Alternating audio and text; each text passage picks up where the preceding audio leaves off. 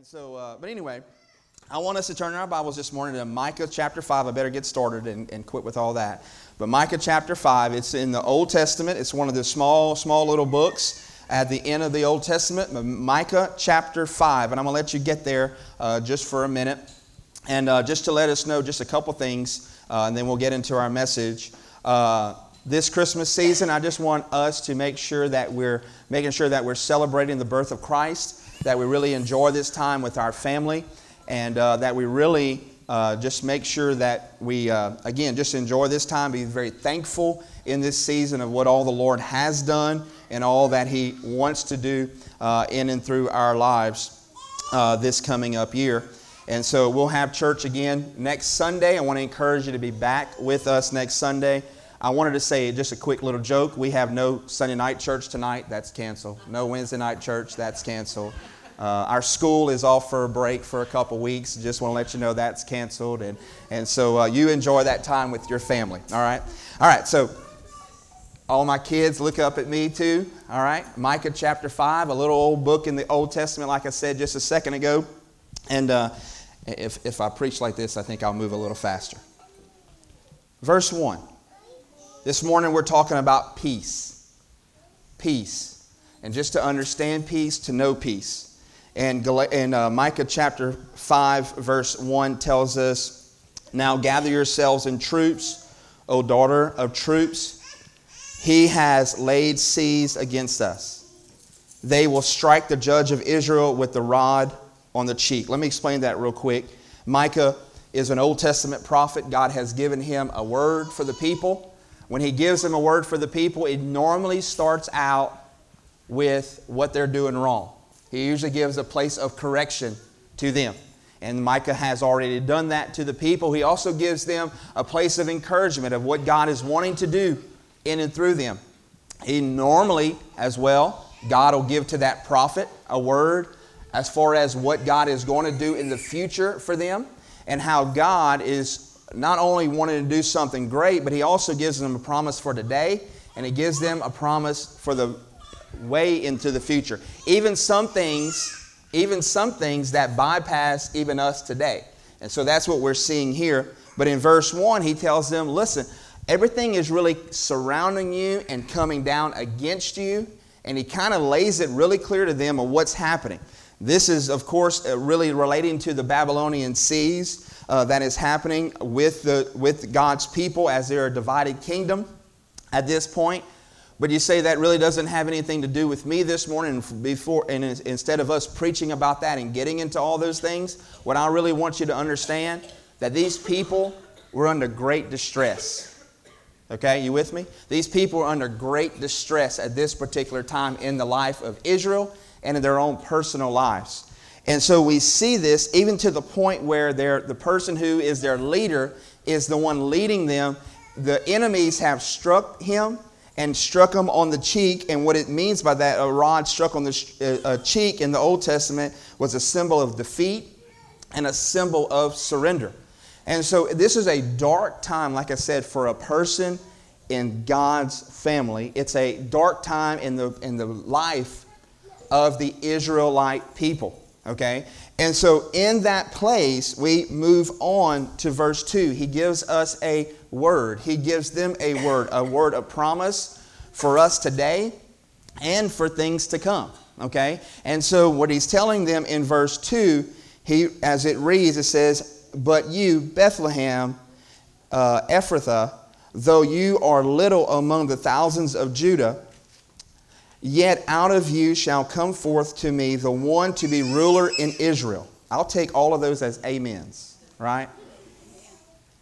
He says, "Out of you shall come forth to me the one to be ruler in Israel, whose going forth are from of old, from everlasting." Now, this is a beautiful passage of Scripture. What it's showing us in this place after verse 1, a place of deep, dark distress that is happening on the nation and on the people. Verse 2 gives us light. It gives us light. It's a prophecy. It is something that was told years before Jesus was going to come on the earth. It was told to Micah that he would come and he would be born in Bethlehem. What's so beautiful about this story is that God, even in our life today, nothing takes God by surprise. God has a plan in place, and He did from the creation of the world. He had a plan in place, and even that, He had the Messiah that was going to come and save the people. And He even tells us in history, even before Christ came, where He was going to be born. And even with that word after Bethlehem, it's even being very specific of which Bethlehem. There was 2 of them, and it tells us that this one that is in Judah, this is the Bethlehem very specifically, and it's talking about a very small town. Now, if I was a little creative this morning, and just so, if I'd have had 2 cups of coffee instead of 1, I would have sang to you, "O Little Town of Bethlehem," but I'm going to spare you this morning and not sing it for you. I'm not going to sing "O Little Town of Bethlehem." But let me tell you something. There's a lot of songs, Brother Jake knows this very well, a lot of songs that are not accurate and not true, right? And it sounds good, it's cute. But that song, very accurate, very true, because it was an old little town of Bethlehem. It was a small little town. This verse tells us that He was born in Bethlehem. Bethlehem, just to be very clear, that's a strong amen, right? Bethlehem was called a house of bread. And the Bible tells us that this one that's coming in from Bethlehem, this Jesus, was going to be one that was going to be a bread that we could actually feast on. That Jesus was going to be a person that we could take of His body and be this person to people who were hungry and that were in need. He tells us here about Bethlehem, if you remember, was a place that, remember Abraham, Isaac, Jacob? Jacob, his wife, Rachel, she died giving birth right near Bethlehem to Benjamin.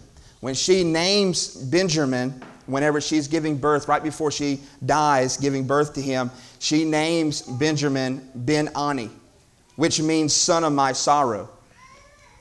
Son of my sorrow. She's having birth, and she's giving birth to Benjamin right there near Bethlehem. Years before this passage of Scripture, she names him Ben-Ani, and it says, a son of my sorrow. His father looks at him and renames him and names him Benjamin, which means son of my right hand. And really, when she's giving birth to Benjamin, the reason I bring that up is because it's so significant to what that place represents. When Jesus comes through Bethlehem, He is taking on really the name of both. Of Ben-Ani, which is the son of sorrow, of how He took our place for us on the cross. Him going to the cross started at Bethlehem. Him going and dying on the cross in Jerusalem years later, after 33 and a half years after His birth, was because He was a man of sorrow born there in Bethlehem. But also Benjamin, taking on that name, he is a son at my right hand, showing how Jesus is sitting on His throne. Yes, He took our sorrow, He took our pain for us. He took our judgment for us when He comes and dies on the cross for our sins. But He is the one that is in control, and He's sovereign, and He's on His throne. And I love this, continuing on in that verse. He says, though you were little among the thousands of Judah. He's telling them someone great is going to be coming. He's the Messiah. He is the Savior of the people. And He is going to come in this little old town. What I love about Bethlehem, He didn't choose for the Savior to come in a place of Jerusalem, which is the capital city. He chose for Him to be born in a small little town and part of the smallest tribe, part of this group. In talking about Benjamin and talking about this place of Bethlehem. And so Jesus, God, He really likes to take things that people throw away, people that say there's no importance, there's no significance to this place, and He'll take those things and He'll use them for His honor and for His glory. We also see the fact that He was born in Bethlehem shows of how He is 100% man, of His mankind. He also tells us on, if you're still with me, in the middle part of verse 2, He says, yet out of you shall come forth to me the one to be ruler in Israel, who is going forth are of old and from everlasting. One of the song that we just sang just a second ago, talking about everlasting God, it shows of his eternal God. Not only was he man, but yet he was also God. I want us to understand, even though Christ came into the world as a babe wrapped in swaddling clothes in this city in Bethlehem, that was just his earthly birth. But understand that Jesus has always been. He's been eternal God. He was in the beginning. All things were made for him, through him, and all of these things. It was all because of the Lord Jesus Christ. And so he's always been, even though he had an earthly birth. It also tells us, I love seeing this in Matthew chapter 2. I'm going to turn there real quick. And if you want to, Matthew chapter 2, verse 1 through 6, tells us about this very verse. And I'm going to read for us just real quick. It says, "Now after Jesus was born in Bethlehem of Judea in the days of Herod the king, behold, wise men from the east came to Jerusalem, saying, Where is he who has been born King of the Jews? For we have seen his star in the east and have come to worship him. When Herod the king heard this, he was troubled, and all Jerusalem with him. Herod was terrified of his own kingdom. And when he had gathered all the chief priests and scribes of the people together, he inquired of them, it says, where the Christ was to be born. And they said to him, In Bethlehem of Judea, for thus it is written by the prophet." Talking about the prophet Micah. In verse 6 it says, "But you, Bethlehem, in the land of Judah, are not the least among the rulers of Judah. For out of you shall come forth a ruler who will shepherd my people Israel." And so it tells us in the New Testament, Matthew gives us an account of this very verse, of how when the wise men came, of how the king inquired of these wise men of where is this king born? Where is this king of the Jews born? They said, of course it is in Bethlehem, because the prophet Micah has told us this before. And so I love seeing this so much in verse 2 of how he tells them, even in your distress and even in your darkness in your life, the Savior is coming. Let's look at verse 3 and verse 4 real quick. It says, "Therefore he shall give them up until the time that she who is in labor has given birth. Then the remnant of his brethren shall return to the children of Israel. And he shall stand and feed his flock in the strength of the Lord, in the majesty of the name of the Lord his God. And they shall abide, for now he shall be great to the ends of the earth." And so it tells us here in verse 3 and 4 of how when Jesus comes, he is coming to save his people. If you read into it a little deeper, you will understand that there's a lot of significance as far as Jesus Christ and his second coming in the end times. But I want us to know that not only will Jesus come officially to rule and to reign as it's prophesied here, but to know that Jesus is on his throne today. Even though it tells us, you know what, even in salvation, we don't see all of our troubles washed away, do we? We won't fully experience that and see that this side of heaven. But to know even in the things that we're going through in our life, when we have accepted the Lord Jesus Christ as our Savior of our life, that we can have peace in our heart. What does that mean for us? I know what it means for me. It means for me when I go through this life, if I go through this life alone, I know I'm going through hard times. I'm going through even celebrations and things, good things, not all bad. But I have to walk through this life on my own. I have to walk through this life in my own space. But to know when I have a relationship with God and the peace of God has broken, the peace of God is what sealed that barrier between me and God, and now I have a relationship with God, I don't have to go through this life alone.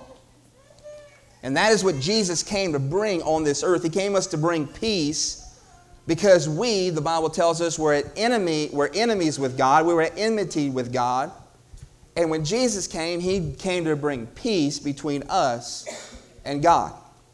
And so all of this right here in verse 3 and 4, it talks a lot about Jesus' second coming, but of how it could be so true today for us as he's already come as a babe wrapped in swaddling clothes to bring us peace today. Now, understand something. As we have talked about Bible prophecy, There's Bible prophecy leading up to the birth of Christ. And there's Bible prophecy about the end times and what's going to happen. I want us to make sure we understand that Bible prophecy isn't entertainment for the curious, but it's encouraging for the serious. For us, it should be an encouraging time to know that Jesus Christ has done these things for us today, and that He's not done with us. The Bible shows us the end of the story, the end of what's going to happen, that Jesus is coming back for us, that He has prepared a place for us. And the same thing was true with the people in Micah's day, that they were up against difficult times, but he was telling them that peace was coming, that God had not forsaken them. I want us to read the first part of verse 5 and then we'll conclude. Can everybody say amen this morning? Amen. Okay. This is shouting grounds this morning, just reading this first sentence of verse, or this first phrase, first sentence of verse 5. And this one. Now I love that in my Bible, how the one is capitalized. Some Bibles do that, not all do that. That is referring to Jesus. And this one shall be peace. This one shall be peace. I want to turn with you, if you don't mind doing that with me, in Romans chapter 5. Romans chapter 5. And verse 1 says to us, therefore, having been justified by faith, we have peace with God through our Lord Jesus Christ. So this morning I can think of nothing better for us to talk about and to deal with. The whole reason that Jesus came on the earth, again, in this little old city, in a very humble beginning, in the city which He was born, in the place where He was born, in a manger, wrapped in swaddling clothes, to a woman that had as it's called, an immaculate conception, who was a virgin woman that had this baby, Jesus, lowly old parents, to come and to be the ruler and to be the Savior of the world. Whoever would trust in Jesus could have peace with God. We're not talking about just peace with our neighbor, which God can bring that, or not just peace with our spouse, which God can bring that, but we're talking about having peace with God, and it's only through His Son, Jesus Christ. Luke chapter 2, I want to read this for us, verses 8 through 14, really wraps it up for us. Luke chapter 2, starting in verse 8. Luke chapter 2, verse 8. It says, now there were in the same country shepherds living out in the fields, keeping watch over their flock by night. And behold, an angel of the Lord stood before them, and the glory of the Lord shone around them, and they were greatly afraid. Now, it's not talking, with the verse that we read earlier, we're going to get all the way down to 14, but the verse that we talked about earlier was the king inquiring about Jesus. It is estimated whenever he sends out the wise men, I know our manger scene normally has the wise men there, but that verse is really about 2 years. They estimate that Jesus is almost about 2 years old before the wise men go and follow that star. In this passage of Scripture, the angel is talking to shepherds in a field. So he was born in this little old city. He was born in a humble place in this manger. And he doesn't tell angel doesn't tell the king that Jesus is being born. Yet he tells shepherds, lowly old shepherds, they were probably the lowest on the totem pole as far as jobs and careers. That's who he chooses to tell and reveal that Jesus is being born. And in verse 10 again it says, the angel said to them, do not be afraid, for behold, I will bring you good tidings of great joy, which will be to all people. He tells it to the lowly, the lowest on the totem pole, but it's available to anyone and to everyone. For there is born to you this day in the city of David a Savior. Of course, that's Bethlehem, who is Christ the Lord. And there will be a sign to you. You will find a babe wrapped in swaddling clothes, lying in a manger. Again, he's talking to these shepherds. And suddenly there was with the angel, a multitude of the heavenly hosts praising God and saying. I mean, can you just imagine before we read that verse 14, there in that field, an angel appears and they're scared, as you would be, right? As you would be. If you don't think you would, I mean, I live on 11 acres in Hargrove in the middle of nowhere, and it's a long shotgun piece of property. And I guarantee you, if I go to about halfway back there, even if I had animals, which I don't, except pesky old dogs and cats running around and a few chickens. But if I had animals back there and I was working that field and an angel would appear, I'm telling you, I'd be a little terrified. There's a lot that goes on in Hargrove. How many of you could testify to that, right? So an angel appears and he tells me not to be afraid. He tells them not to be afraid. And then it tells them that he gives them a word that this is going to happen. And you kind of want to look and say, me? You're going to tell me? You're not revealing this to a king, but you're telling me. And I hope that we have just a small glimpse of how precious that is. That just because we're born in America and just because we have a church on every corner here in the Quincy, that God would choose to tell His story to me, to you, of how much He loves us and cares for us, and that He wants us to know about His Son, Jesus Christ. And then these shepherds don't just get the story, but in verse 13, they get the host of heaven there in this field begin to sing praises to God. Now, I love the fact that we get to sing, and I love when Brother Jake leads us and his whole choir behind us and blows us away, right? I'm just joking. But anyway. But can you imagine the host of heaven? They are celebrating with them in the field with these shepherds. In verse 14 it says, "Glory to God in the highest, and on earth peace, goodwill toward men." He's coming to bring peace to us. And like I said, He reveals it to the lowly. He does it to the smallest place. And He's giving it to the entire world. And I pray that we would be humbled by that this morning, that we would see God wants us to be able to have peace with Almighty God. And He's telling that to you and I. And so with this, He brings glory and He brings honor to the entire world.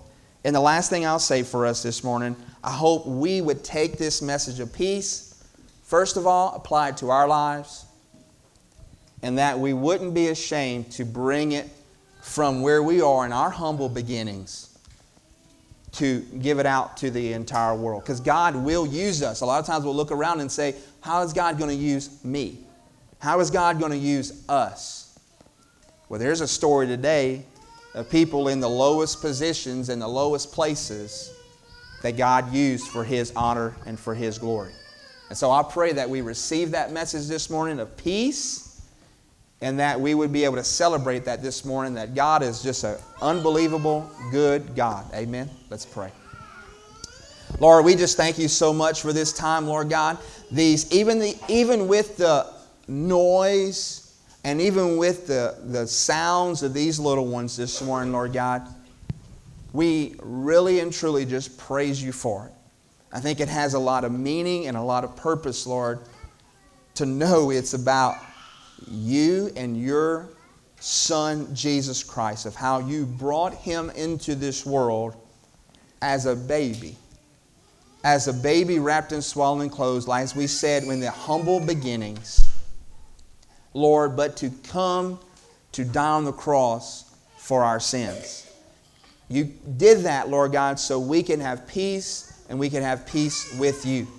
And it started with that baby to be raised just like a regular son, a regular boy. But to grow into this this Son of God to die on the cross for our sins, to make a way for us to have a relationship with you. We celebrate that. We thank you for that. I pray for each individual here, Lord God, to have peace in their hearts with you that only you could give. I pray that we would settle that this morning in our lives.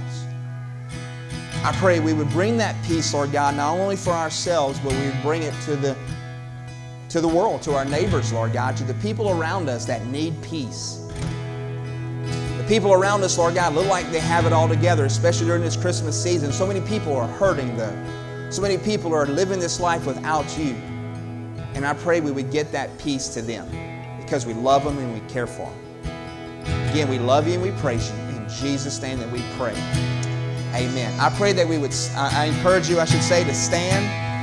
I hope we take this opportunity to worship the Lord, respond to what He has shown you already this morning. And if you do need prayer during this time, I'm available here. Others are available. But let's take this time and celebrate the Lord Jesus Christ.